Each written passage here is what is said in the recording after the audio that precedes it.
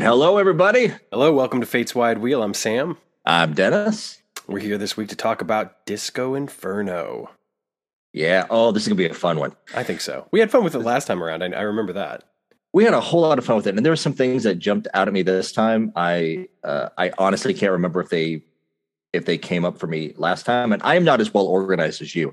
I don't have my notes from 5 years ago. It's funny you mentioned that because I was literally just taking a look at them before we started. Yeah, because I think this early. Yeah, because this early on in the project, back in 2017, I was still doing just like notes by hand because I never thought there would be a reason to have to come back and to hang on to them. But hey, before we do that, let's jump into housekeeping. Find us on the web, fateswidewheel.com. You can find us, that's our website. And then you find us on Facebook, Twitter, Instagram, TikTok. Some stuff to talk about with TikTok. But first, want to thank our patrons and our donors. Always do. Dana Bias, Audra Ashley, Jill Wilson, Christopher Redmond, Rich Bork, Karen Saxon, Amy Holtkamp, and welcome aboard, Larry Trujillo. Larry, I hope I'm pronouncing your last name. Say that again. Trujillo. Yeah. Trujillo. Yeah. I'm a tired dad. That's all right. I hope I got it right. I think I got it right. He spelled it out for us one time. He phoneticized it for us. Did he? Okay. Yeah, I am so sorry, Larry. No. Thank you. Thank you so much. Welcome aboard. I think Larry has been following us on Twitter, like pretty much like from the beginning. Yeah, I would say he's one of our more active, followers on Twitter, and I've always appreciated him. And it's just grateful for the support, in any fashion, whether it's financial or not. But this is really cool, and thank you all for that. And I'll say the usual. If you have a little extra money, you want to throw it our way. Before you do that, reinvest in your community. Donate to a charity that means something to you. And if after that, there's still some pennies that you're scraping together and you're saying, hey, I want to give this to the guys at Fate's Wide Wheel, then by all means, hit up our Patreon. But if you want Fate's Wide Wheel to be your community, we're here for that. We're here for you too.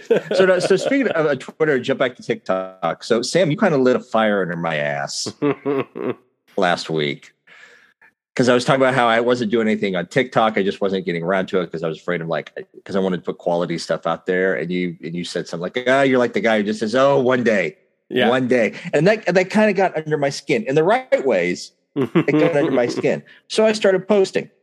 We had one follower last week. You know how many followers that we have this week? Let me double check here. 200. 200? Oh, you've looked recently. We have, as of now, 1,888 followers. I didn't know it was that many, actually. I thought maybe it was like 1,000, but that's to be hitting close to 2,000. That's impressive. That's else. At the rate it's going, we will be 2,000 by the time this is in people's ears. That's incredible. Tomorrow, we're recording on Monday night. We're recording a day late because of Father's Day. So by the time this hits Tuesday, we'll have 2,000 followers. The TikTok algorithm, it is blessing us right now. Sometime in the future, it doesn't. TikTok, the algorithm is so weird. I've always said that you don't have followers.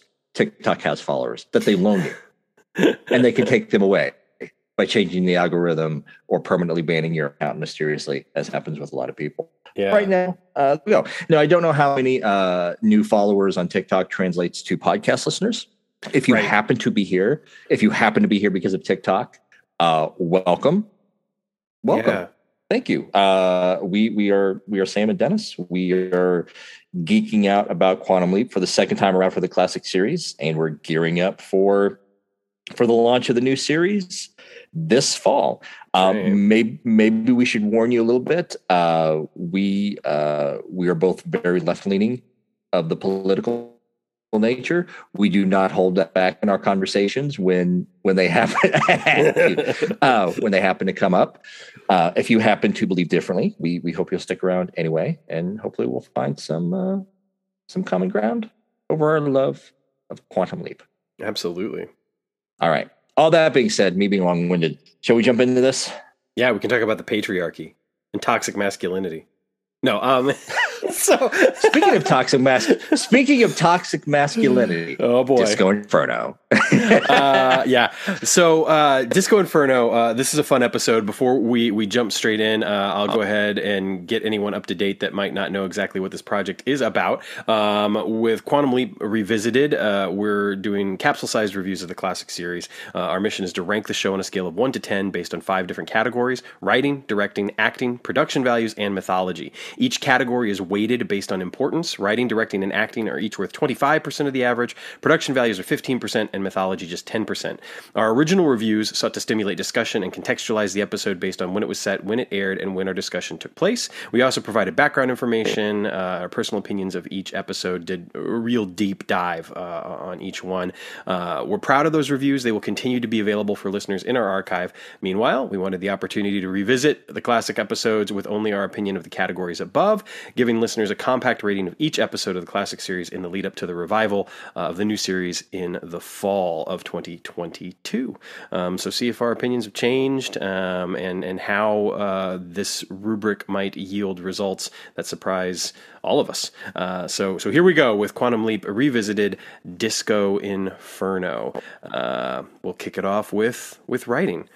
Dennis, tell me about the writing. Sure. Let's start off. Let's give you a quick blurb here, like we've been doing the last few weeks. Off IMDb, Sam has to save his host's younger brother from his obsessed father, who wants him to go into the family business as a movie stuntman. Let's go into writing. This episode was written by Paul Brown, and the last episode we saw him was Kamikaze Kid, and we talked about on the last one, like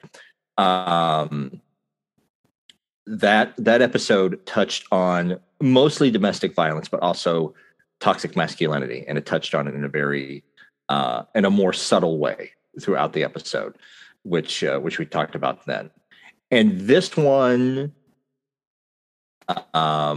it's kind of following more in that same vein, but a little bit more directly this time. Surface level doesn't seem like, but it's all about like Chris's and Chad's dad pushing Chris into the family business. And this time, like, I don't think the scene really jumped out at me before, but this watch through the scene the morning after Chris goes and plays at the bar. Yeah.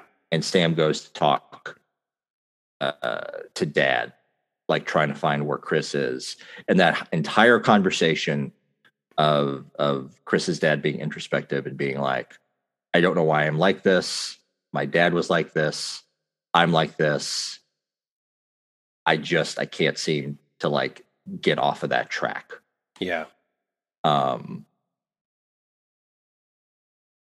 So yes, that I found that really interesting, and that really jumped out at me this time.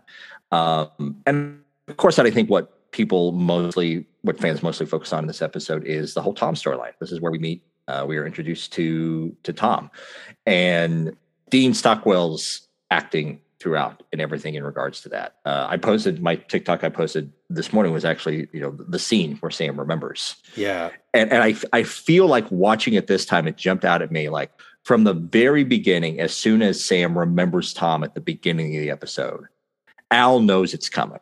Right. He knows that at some point in this leap, Sam is going to remember. And in the scene that has actually happened, like the way that Dean Stockwell is just standing there, like he doesn't have a whole lot to do, like dialogue wise. Like he's just, I feel like Dean Stockwell is playing as like I know this is it. Like I know this is when it's going to, this is when he's going to remember. And I feel like we talked about this at length when we reviewed the episode originally. The last scene with Sam and Al in the kitchen, like after the day has been saved. It's just a delightfully awkward scene. Yeah. At the end. And yes, it's a little bit, this goes into acting a little bit more too, but I think overall, like the writing of it was just overall very beautiful. My only knocks to the writing that I have, I'm actually going to put production, and I will get into that later on. But for writing, I gave it my safe 8 out of 10. Nice. I agree with so much of what you said. The nods to the transgenerational trauma and how that impacts in particular with this family, the male lineage, and the effect that they have on one another's lives, potentially to the detriment, and that Sam is really there to help put a stop to that. The brother obviously wants other things and has other talents, but because the family is so locked in, because it's so ingrained, my father was a stuntman, his father was a stuntman, and so on and so forth. I think that the examination of that is done very, very well. And again, it was around this episode, if I remember correctly, when we really started to lean hard into the contextualization, of the episodes. And I think just looking at it from, when it was written and when it was set and now from our modern point of view, it still holds up really well. And I think that's a testament to Paul Brown's writing. I think it's worth noting, too, that Paul Brown, of course, not only gets to write about Sam's brother, but also wrote about Sam's sister. So he introduced us to Sam's sister in Kamikaze Kid, and now he introduces us to Sam's brother in Disco Inferno. Both incredibly important pieces to the story. Yeah. A little amendment to that. This is just something I noted in Matt's book, Beyond the Mirror Image, this time around. Apparently, in the original script, they did talk about Kate again. It was Katie that Sam kept talking about, and I guess Don Belisario, he's the one who came in and said, let's introduce Tom. Yeah. At this point, so that's interesting. Well, and it's such an important piece of this season. Tom gets brought up a couple of more times this season, even before we get to The Leap Home, which obviously is actually the season 3 premiere. But I think that the episode ends up being very important for a lot of reasons. And the other thing that I love about the writing, and this also will play a little bit into acting and directing, really, is the comedy of the episode. This is Quantum Leap comedy that I like. The episode has multiple funny moments where I laughed out loud. And it's not done in any sort of goofy, slapsticky, television comedy sort of way. Like, we're an hour-long drama, but this is our comedy episode. It's done in a way that feels very natural. The characters do feel a little heightened on occasion, like Tracy, for instance. But it never takes me out of it. I never got to the point where I was just sort of like, this is so absurd. I can't take this anymore. It reminded me in a way of, this is an odd comparison to make, but it's just the first thing that popped into my head, of stand-up. Whereas stand-up, obviously an episode about comedy, has a lot of funny moments, but the episode itself is fairly a straight kind of drama. Like, there's all these sort of interpersonal relationships at play, and that's the same thing with this episode. It really is about the relationships. And yeah, I think Paul Brown does an excellent job, and I gave it an 8 out of 10 as well. Fantastic. Yeah. So next up with the acting, I'll go ahead and take this one first. I think that this is a very well acted episode. I think everyone does a great job. There's really, to me, there's no like weak link. I do think that there are moments where I sort of ask myself, is everyone in the same episode? Not because it's bad by any means, but some people are definitely sort of doing that kind of like TV acting in a way where it's, like the director, for instance, it's kind of like, it's very one note, which is fine. It doesn't need to be anything more than that. I mean, to try to make a meal out of the director would be a mistake. Right. But I think most importantly, Chris, the brother, is played very, very well. Once we get to know Ray a little bit more, there's some great stuff at play there that I think works really well. We talked about Kelly Williams, I think, at length last time around, just because of the length of her career and the depth of her career post Quantum Leap. She was only like 19 when this was made. She was, yeah. But I think as Shannon, she really adds a wonderful, just something that in some ways might have seemed unnecessary, but she becomes kind of this wonderful fulcrum for Chris and for Chris and Sam's relationship, and I think that it's really, that goes to the writing as well, but she plays the character well. So I gave the acting an 8 as well. I felt like it deserved it met what the script let out for it. So I felt like I kind of wanted to give them the same score. That's the same. I gave it the same, and I've said this before in previous episodes. Like everybody in this episode understood the assignment of like what kind of episode they were in. Like even the director, like he is one note, but sometimes in the real world, you run into one note people. Yeah, you do, and they're directors. No, I'm kidding. And and we worked with them. So yeah, and this goes back to writing for a little bit. Like Kelly Williams' character Shannon, like she exists for no other reason other than to be the fulcrum, to be this highlight of difference between Chad and Chris, and how like the normal girl always goes for Chad, but she's a different kind of girl, so she goes for Chris, right? And we're reminded multiple times of all the women that have gone for Chad. We are, yes. And I think that speaks to like the comedy that I assume that like that you are referencing in the episode. Yes. Yeah. Because of course Sam doesn't remember any of this. Just creates some funny moments. That's what I mean, especially like the very first one that he runs into at the table. Yeah. When he meets Tracy and, I'm sorry, I'm blanking on your name. You didn't blank on me last night. Yes, that was. Yeah. And I love how Tracy is kind of unflappable. Like Tracy's just like, yeah. Cause she's like, in a way she gets him. You know what I mean? It's like, oh, I get you. Like, yeah. Well, even like when she puts the mood ring on, she's like, ooh, it's turned black. Like you feel cornered, harassed. And like, you think she would get it, but nope. She's like, hey, call me. Right. Call me. I'll turn that around for you. But they end up having a fun relationship. They do. I forgot that she shows up again later at the bar. Yeah.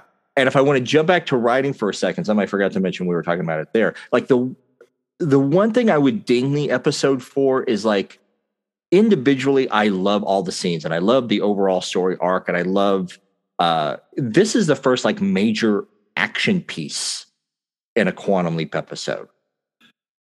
Really. Yeah, I mean, with like going into Seymour, but I'm agreeing with you. I think the only other time we've come close is played against Seymour. Yeah, or I would say like the test flight in Genesis, but even that is a lot of stock footage. But right. But anyway, it's weird how they get to Chris doing the stunt. Oh. Because like I forgot that part of him playing at the bar was that Tracy had gotten not only him the shot, but there was supposedly there was a record exec sitting at the bar that night. So like in hindsight, the only thing that I would see like doing differently is like it's not just his dad's rejection of him, but like what if like the record exec just like walked out and showing no interest? Sure. What if there was like an extra dig to be like, oh no, like this is not your career. Yeah. Go back to doing stunt work. But anyway, like that's the only thing I would ding, and that's back on writing. But yeah, as far as acting goes, yeah, everything that you said. Yeah. 8 out of 10. And I think I want to touch on, because I didn't really talk about this much during the writing or the directing, but the moments between Sam and Al, I mean, you're absolutely right, are of course perfect. And I think they're a wonderful complement to what we got in Honeymoon Express, because Honeymoon Express was so much about their relationship. And now we see Sam leaning on Al in a way that, he hasn't done a whole lot prior to this. There have certainly been moments, obviously, especially in Genesis, but their relationship at times had been, they'd either been the team, working to figure everything out and get Sam to save the day. And or at times downright confrontational, I mean, you look at like Starcross, like there are moments when they get pretty confrontational with one another.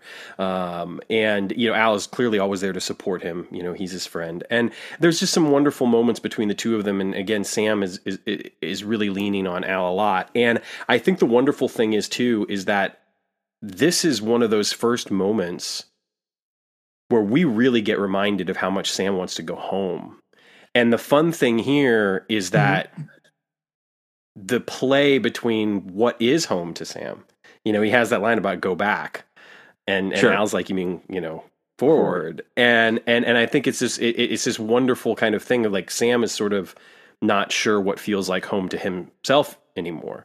There's some wonderful moments that Scott has where he plays this kind of like this fear and this neediness that I feel like you wouldn't get from a lot of like prime time heroes, especially in like 1989, 1990. Sure. You know, the emotion, the heart on the sleeve sort of stuff that I think comes to define the character in a lot of ways, while still being, you know, a man of action. I mean, especially in the final scene, you know, when he saves Chris. Oh, sure. Yeah. Stuff. But I, you know, the moment of the reveal where he remembers Tom, which I think is written so perfectly. I love the, you know, he's like just so frustrated and he's having such a hard time. And he's like, you know, this is what happened with my brother and blah, blah, blah. And then all of a sudden it was too late because, and you know, it's really just wonderfully written, wonderfully played. Sure. So I really appreciated so much of what our two principals did throughout the episode. And I agree with everything that you said about Dean, you know, in particular with just kind of the matter of factness of, you know, Tom was killed in Vietnam, you know, and of course his heart's breaking for his friend, you know, he does that wonderful thing that Dean does quite a bit throughout this series where he's able to kind of underplay moments and it really sells the impact of it even more. And then at the end, of course, when he brings the photograph and he has that line about like, what are you talking about? You got me, you know, when Sam feels like he doesn't have any friends. Yeah. And it's great because you can even tell as Al is saying it, there's this kind of like, I know I'm not good enough right now. Because I'm not really here with you. Like it's not that he's questioning the relationship with Sam. It's that he's understanding the limitations that the situation have put on them, and how much of a friend he can actually be. So yeah, I just kind of wanted to highlight that a little bit because I do think that they're continuing this streak of just absolutely wonderful interplay. That I mean, even, you know, you look back at like Play It Again Seymour, and then you jump to Honeymoon Express, and then you jump to Disco Inferno. There's really this kind of nice odd trilogy of episodes that highlight the nature of their relationship and the importance of their relationship to Sam's mission / plight. You start to understand that this isn't fun and games. You know, this is there's an emotional heft to all of this that I don't think we're always seeing prior. That it is more just kind of like about, what's my mission? What do I have to do? Okay, I'm going to go do it. You know? And it's like there's a man behind all this. I mean, this is where, I mean, like what people love about this series, and I think what people have a lot of fear about the new series is like Sam or Scott Bakula and Dean Stockwell, like they really had a magic. Like together, like their chemistry together. And it's like, you know, like you said, like this trilogy of episodes, like really highlights that right there. So yeah. All right. So directing, I think directing is it's solid. It's exactly what it needs to be. Again, like you said earlier, he got the assignment. I think that there's some scenes that are just done very, very well. You can tell, you know, due to the editing and some of the choices that are made directorially, that, you know, scenes are given the chance to breathe and kind of play out. There's just some you know, some nice kind of long takes. You know, we're not seeing a bunch of like, you know, here's a medium, here's a close up, here's a, you know, where they're trying to work some sort of magic in the editing room, which gives the actors a chance to breathe, which lets the script kind of just sit there and land on us as an audience. I think they handle, you know, given the, which, you know, I mean, production value wise, we'll talk about in a second, but like they handle kind of the limitations, I think, of being this weekly television series while trying to shoot some of these, you know, stunts and some of the other stuff. I feel like very well, you know, and again, they're given the advantage, of course, that it's like, well, the wonderful thing is this is supposed to be a Hollywood backlot. And guess what? We're on a Hollywood backlot, you know? So a lot of that works very well, almost eerily well. I mean, the first, you know, stunt with Sam getting shot and everything, when we come back and see him after the credits, it's like he's all bloody and it's like, it looks pretty gruesome. But yeah, I think it's done, like I said, I think it's done really, really well. And any other kind of critiques and comments I might have to make are more production value stuff. So I continued the streak and I gave this an 8. You know, same thing. Yeah. 8 out of 10. And I don't know if I have anything of value to add other than what you said right there. Like I said, like the director understood the Gilbert Shilton understood the assignment, like pretty straightforward, and like you said, like when you're doing TV on a budget, I thought, especially considering like this is his first like major action piece, like, big fire rescue. Right. It aside from the one hologram effect, it looked pretty good overall. Right. Yeah, so I think that some of the stuff that maybe I might have a bit of an issue with, I think would be better addressed in production value. Yeah. Go. Yeah, you take this one first. Oh, for sure. This is the one that I'm going to ding it on, and this is why. There are so many incongruities in this episode, and I can never pronounce the word right. Anachronisms. Yeah. Anachronisms. There's so many anachronisms in this episode, especially like just revolving around the scene where they sit and watch Saturday Night Live. And I think we talked about this at great length when we reviewed it originally. Saturday Night Live in 1976, it was its first season. It was not called Saturday Night Live. It was called NBC Saturday Night.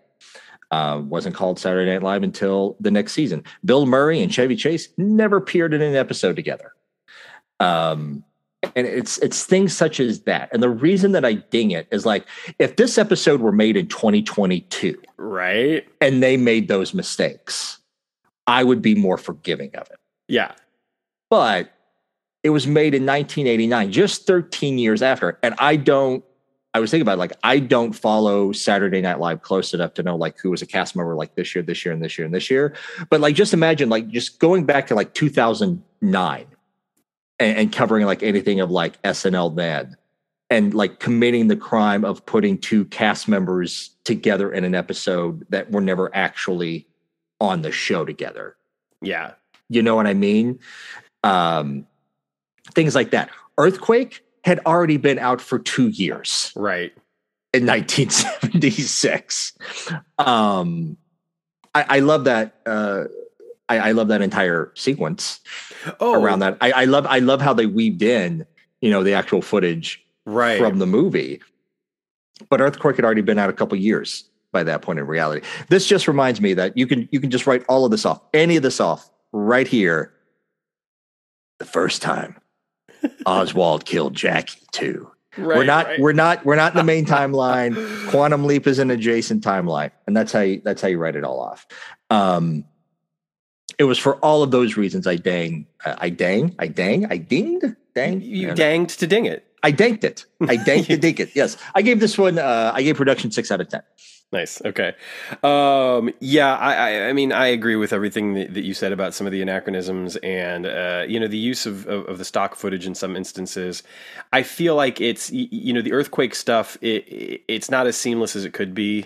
And part of that is we've talked about this before, is that no one expected us to be watching this show on repeat. Nobody expected us to be streaming it.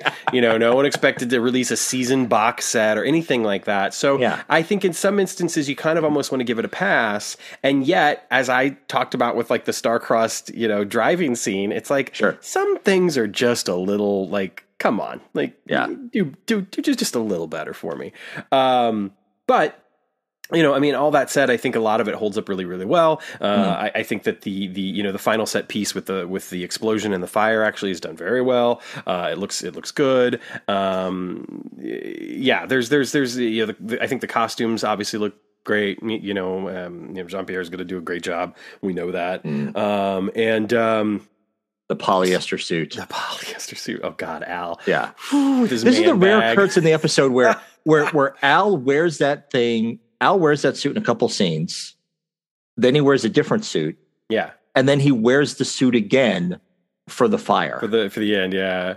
And I have to think that had to be like a production thing of like the white suit was the best thing that looked best with the hologram effect. That's a great point. That's a really great point. Because I don't think ever where we see an outfit that Al wears, he changes and then he comes back to wearing the outfit again. Right. Later in the episode. We definitely see times, I think we talked about this in Honeymoon Express, where he's wearing the same outfit on multiple occasions and you're kind of like, but why is he wearing the same outfit? Because usually we're used to like some costume changes and it's like, how much time has passed for him? Or But yeah. That's actually a really good note. So yeah, I mean, overall, I because I don't mind giving things sevens, I gave it a 7. It just was kind of like, all right, fine. I'm not going to give it an 8, but I'll give it a 7. I mean, again, there's not a lot to dislike about it. It looks good. It holds up well. The anachronisms aside, they're not. The thing is like, unless you are, I think a buff on any one of these particular topics, like whether it's SNL, which more people know a lot about SNL than they know about some of these other things I'm going to mention, or that like the Village People 8-track didn't come out until 77. All of that, don't know about Earthquake. Like some of that stuff, I feel like would slip under the radar to most viewers. It's not like offensive, like holy crap, this is clearly wrong. The Ford thing when Ford falling, like that didn't happen on April 4th, 1976. So there's like a lot of stuff, but for story purposes, it all works, so whatever. But yeah, a 7 gets a 7. Yeah. Here's an interesting one, and maybe it won't be. Maybe you and I'll both be in complete agreement, and it'll just kind of be like, yeah, this is where it should be because this is what it does. And it's mythology. So mythology, I gave a 9. I wasn't going to give it a 10 like I gave Honeymoon Express because I feel like there are a few more things that Honeymoon Express did to add to the overall texture of the series that Disco Inferno doesn't quite do. That said, I think giving it a 9, I'm very comfortable with because it introduces an element that is so important to the rest of this season and the very beginning of season 3. I think it plays into the importance of Sam looking for home, of Sam's ties to his family and how incredibly important those are to him. And I think that that will be revisited in future episodes, not just the big ones. I think a lot of people, when they think of Sam's family and they think of his background and his own kind of emotional turmoil over being lost in time, they immediately jump to Leap Home Part 1 and Part 2, which is valid, but there's so many more episodes where we get scenes of that. Animal Frat, for instance, is an episode coming up where it's so incredibly important. And that's an easy episode almost to write off at times, which I think is an underrated episode, but we'll get there. So for me, I felt like 9, the introduction of Tom, Sam's relationship with Tom being established, the final scene between he and Al, where, he has the lines about, wanting to go home, go back, go for whatever the case may be. And I think it's so important to the character of Sam specifically. And these elements will be followed up on that. I felt like it deserved a 9. 9. I gave it a 9 out of 10, and I didn't give it a 10 because it's not MIA, the Leap Home Part 1 or the Leap Home Part 2. Like, to me, like those are the 10. Those are the 10 episodes for mythology. And if you don't meet those, the best you're going to get to 9. Sure. Everything that you just said, obviously, this last watch through, another thing jumped out at me is like, it was more of a subtle thing. It's like between this episode and a Honeymoon Express to add to the mythology, we've kind of, it's been very subtly put out there that the project has kind of given up on retrieving Sam. Right. And they had to reboot Ziggy. They had, all these little things. All of that. Yeah. Sure. And between, the last scene between Sam and Al and Sam saying like, hey, maybe this time I'll get all the way back and whatever. Like, there's no like, hey, what are you doing?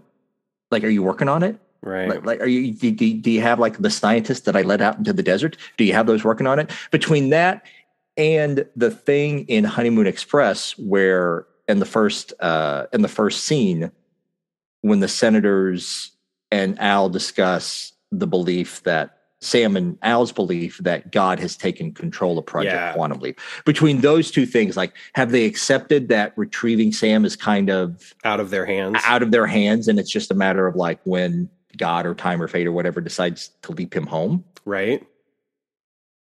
I think you're right on the money with that, and I think that it is an interesting thing. I'm glad you brought it up, because it does seem as though, it's up to fate. It's not in their power to bring Sam back, and they've accepted that. Whether Sam has fully accepted that or not, I don't think that's something we ever get a clear picture on. But I do think that, it's clear that the project has kind of said, okay, we're along for the ride. Let's see what happens. And for all we know, that's one of those sort of off camera, conversations that took place between Al and Sam that we never saw, where you know, it's just like whenever they decided that God was in charge, they kind of came to the agreement that it's like, I guess I got to keep doing this until, you know, he or she decides it's time to send me home.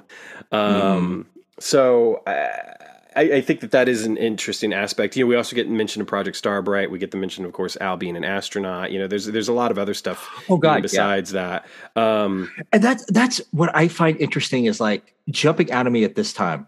I cannot believe you cannot take Al's comments about his life at face value. Right. When he talks about like this was like the highlight of his life. It cannot be. Al Calavici was on the rebound at this point in his life, because if I remember like all the timeline correctly, he just got repatriated in like 1975. Yeah, like 75 really back in society in 1975. So he is still reeling from losing Beth and just like the entire experience. I mean, of being a POW for like 6 years. Being a POW for like 6 years. It's yes, Al Calavici is on the rebound at this point in his life.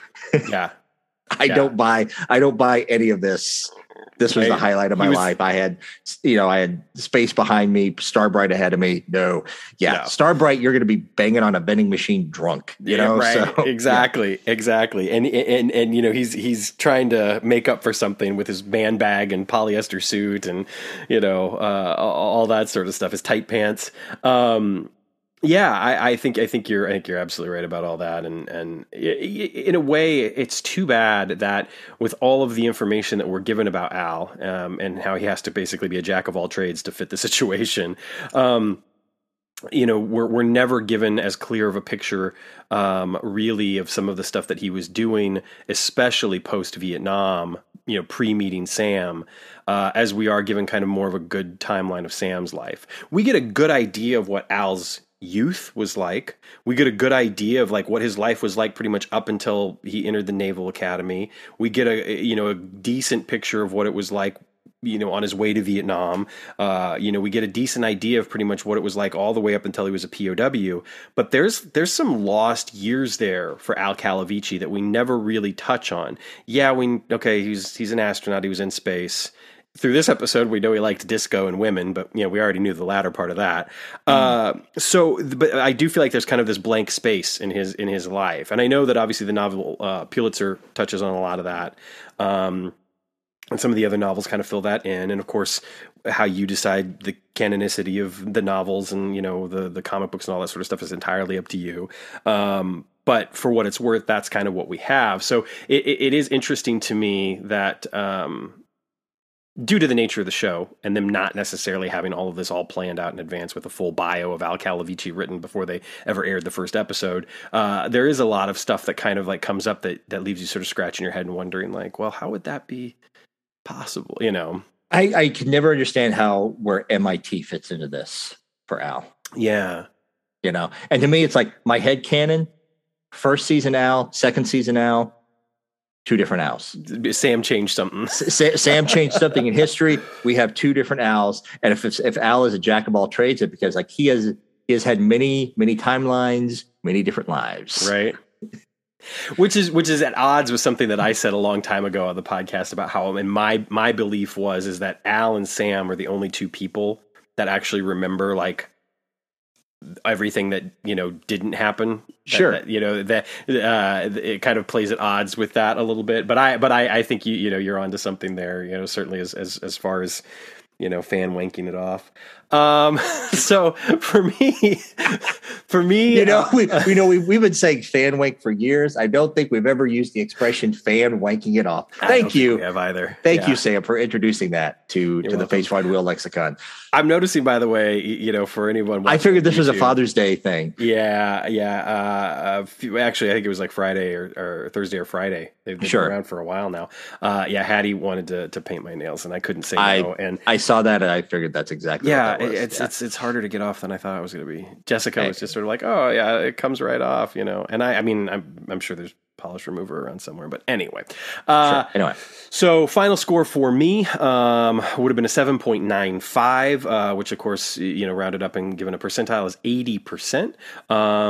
That puts it pretty high up there for me. It ranks pretty much above every single episode, with the exception of Genesis, Color of Truth, of course, Kamikaze Kid, and Honeymoon Express. And I feel really good about that. At first I was kind of like, ooh, am I ranking this too high? And then I went back and I looked at my rankings for the previous episodes, and I was like, no, this is exactly kind of where I want it to be. I think because it's kind of neck and neck with like Kamikaze Kid. Mm-hmm. And I felt like, what, that makes a lot of sense to me. I think that both of those episodes are in a similar wheelhouse. I mean, obviously similar writer, so yeah, I'm very happy with it being an 80%. Yeah. Mine was 7.8. So we're right there. We're the same thing. Speaking of writing and like hand in hand with Kamikaze Kid, Paul Brown likes his Bonanza references.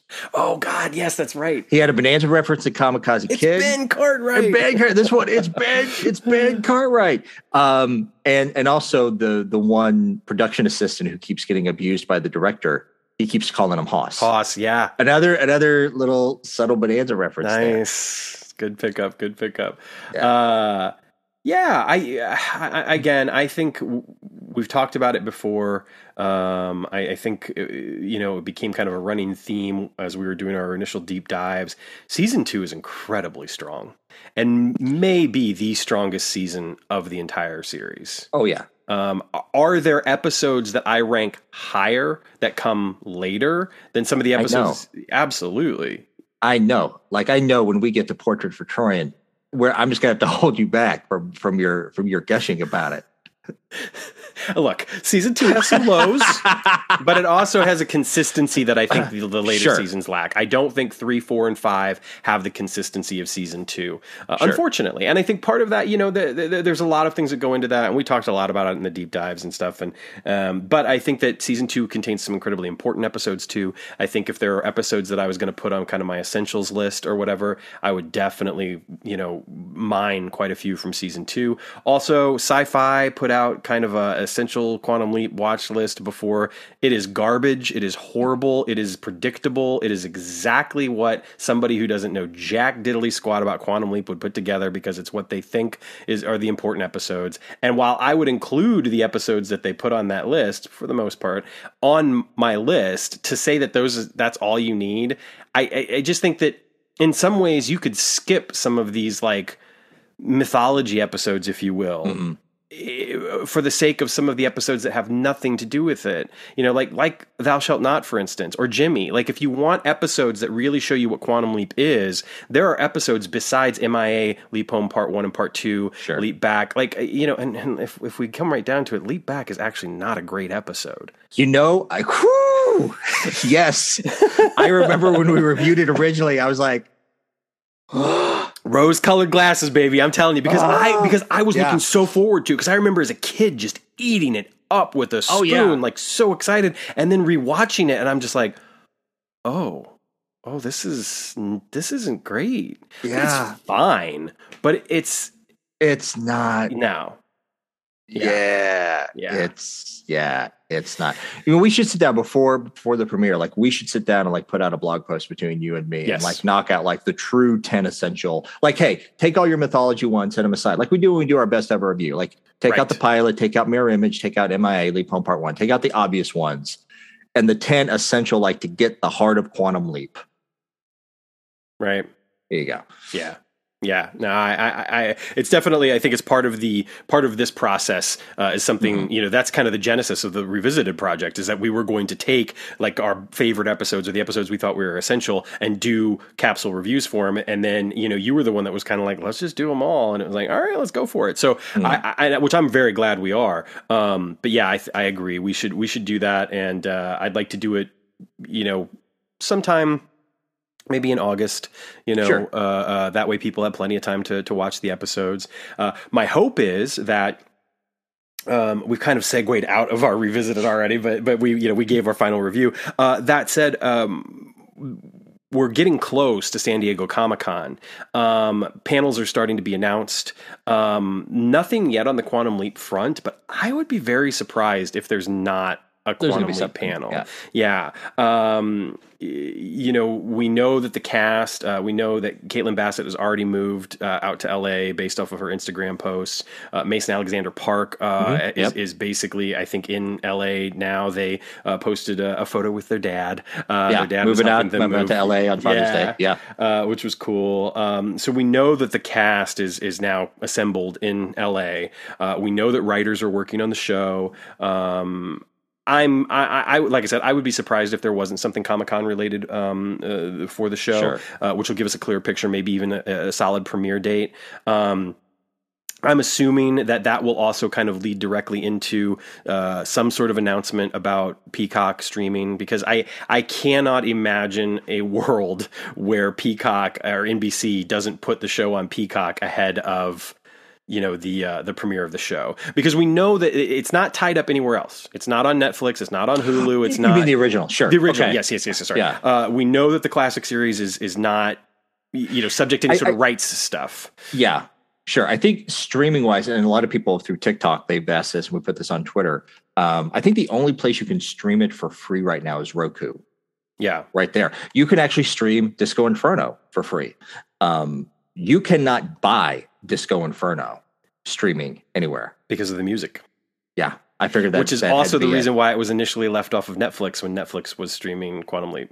That was it. Yeah. And it was so funny when I bought the season 2 DVD, like way back in the day. Disco Inferno was the episode that I realized the fuckery that they had done. Such a great word. Yeah. I know. And this is an episode on the Blu-ray that I think is completely restored. We talked about this a little bit when I was a guest on the Quantum Leap podcast for the Show and Tell episode, that there are a couple of musical pieces that I think are still missing, that have been replaced with music, because I remember even when it came out, I think Mill Creek even put like, it was like a disclaimer. Yeah. It was like almost all music has been restored, something like that. And I believe if you go to Blu-ray.com and you go to the forums for the Quantum Leap Blu-ray, there is some kind soul out there that has actually listed like the 2 episodes that might still be affected by it. But I don't think, but they're not big pieces of music. It's not Georgia. You know what I mean? It's not like it's not like anything that people would be like, how dare you? It's not anything from Good Morning Peoria. It's not, you know what I mean? Like they got the essential stuff. It's not anything from Disco Inferno. So, yeah, but I do think that there's still a couple of little pieces that are missing here or there.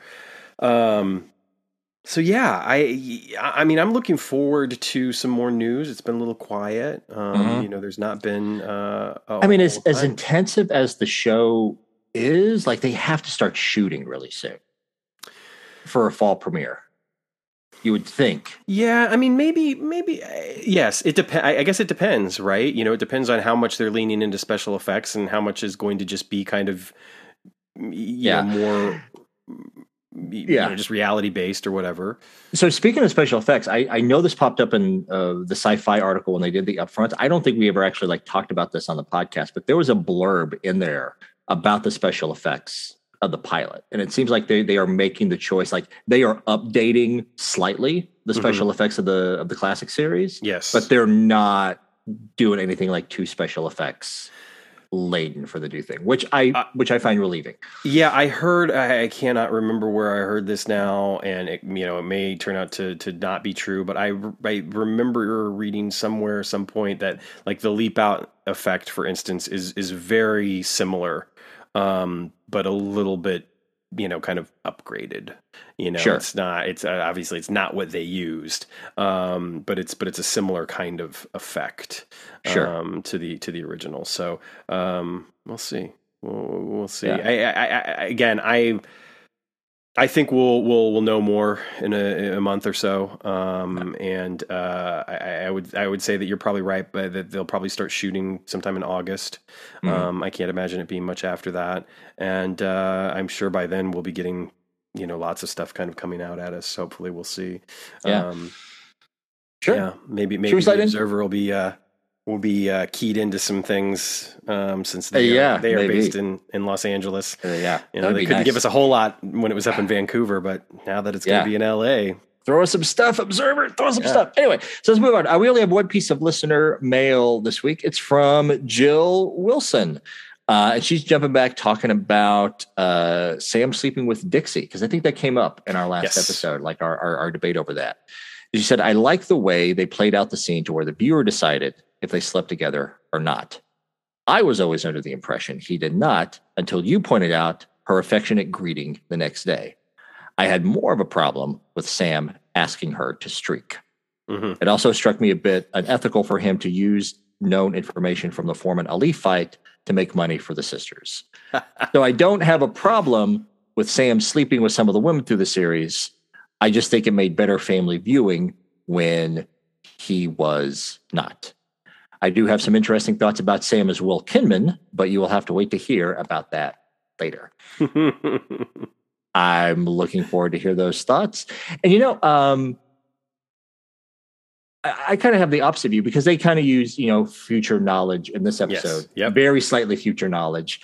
I kind of like that about earlier in the series. Like, they're not using it to abuse, but they're using it to help out in the moment. Yeah. Like, I think like Sam betting on the fight, you get that once. Right. You get to do that once. And then after that, it becomes an unwelcome gimmick. But then you just become Biff Tannen. Exactly.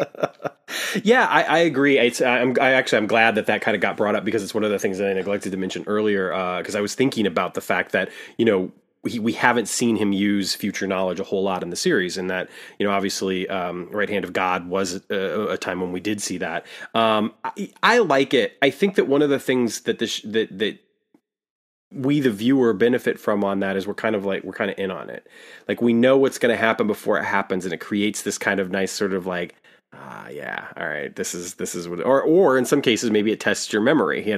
Like maybe people who were watching the series initially and had seen Ford fall, they were kind of like, is this when he fell? Because there's even that moment where they play it up where Al's like, I'm pretty sure, this is what happened. So, but yeah, I mean, I think that it makes sense that they would use their future, that Sam would use future knowledge. I think that if it was abused, like you're saying, if it was a situation where Al was constantly like, oh yeah, you might not remember this, but blah, blah, blah is about to happen. And, if you do this, then this happen. Like, if it became kind of an abused thing, then I think that it would lose a little bit of its, it would feel cheap, it would feel like a get out of jail free card. And in this case, it doesn't feel that way. And the neat thing is that, like, within the context of Disco Inferno, it relates directly to stuff that has happened before in the conversation that Chad and Chris, or Sam and Chris and Shannon have about politics and about Ford and about,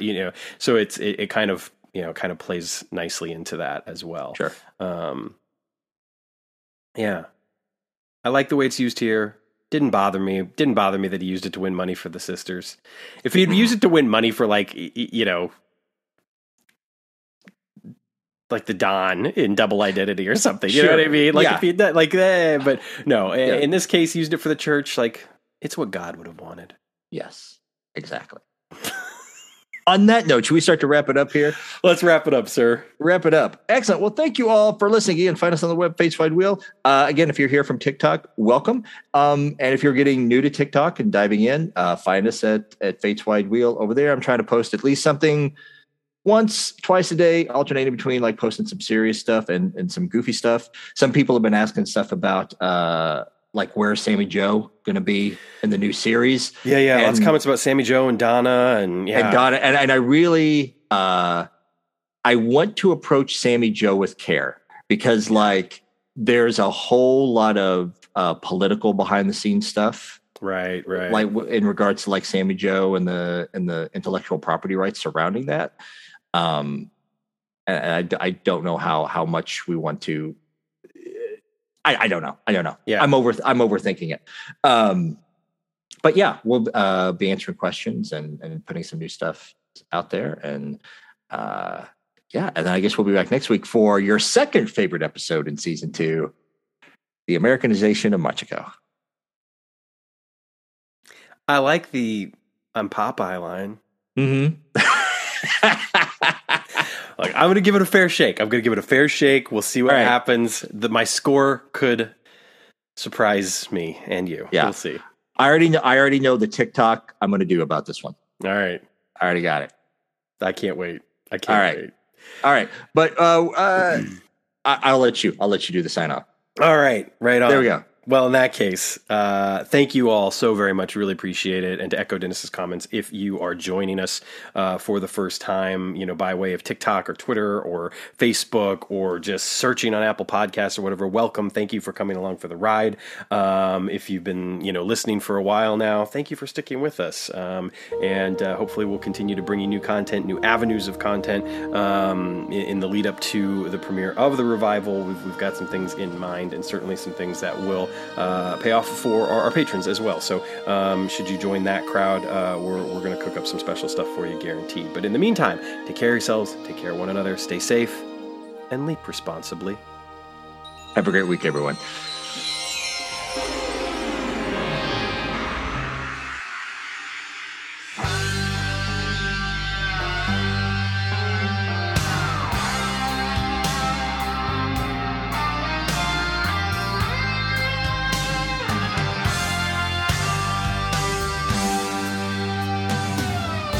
As I travel in space and time, I want to stay, I want to go. You see my face, but it's not mine. But you can see, you'll never know. How can we meet if I'm not there? Our hearts may touch, our bodies close.